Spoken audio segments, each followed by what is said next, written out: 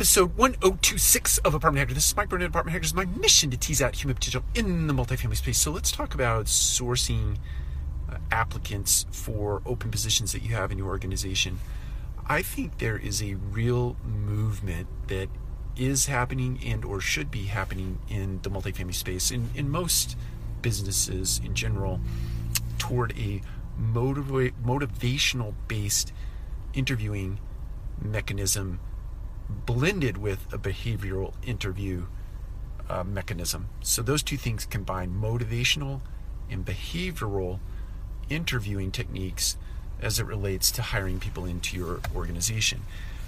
The motivational theory comes from the nonprofit space and or volunteer type space. So you want to know that people innately have a desire to learn, innately have a desire to grow. All of those things are baked into their DNA, so to speak, as opposed to the behaviors that someone could potentially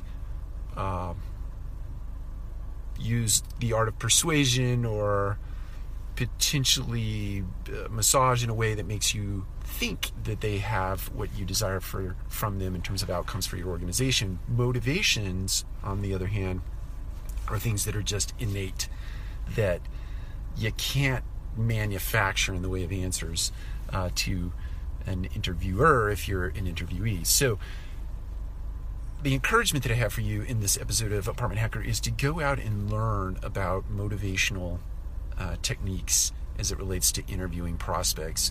Don't do away with the behavioral interviewing prospect or platform, rather. Blend those two things together, but certainly highlight the motivational aspects of a potential prospect as opposed to the behavioral. Just blend those two things together, but highlight the motivational. Take care. We'll talk to you again soon.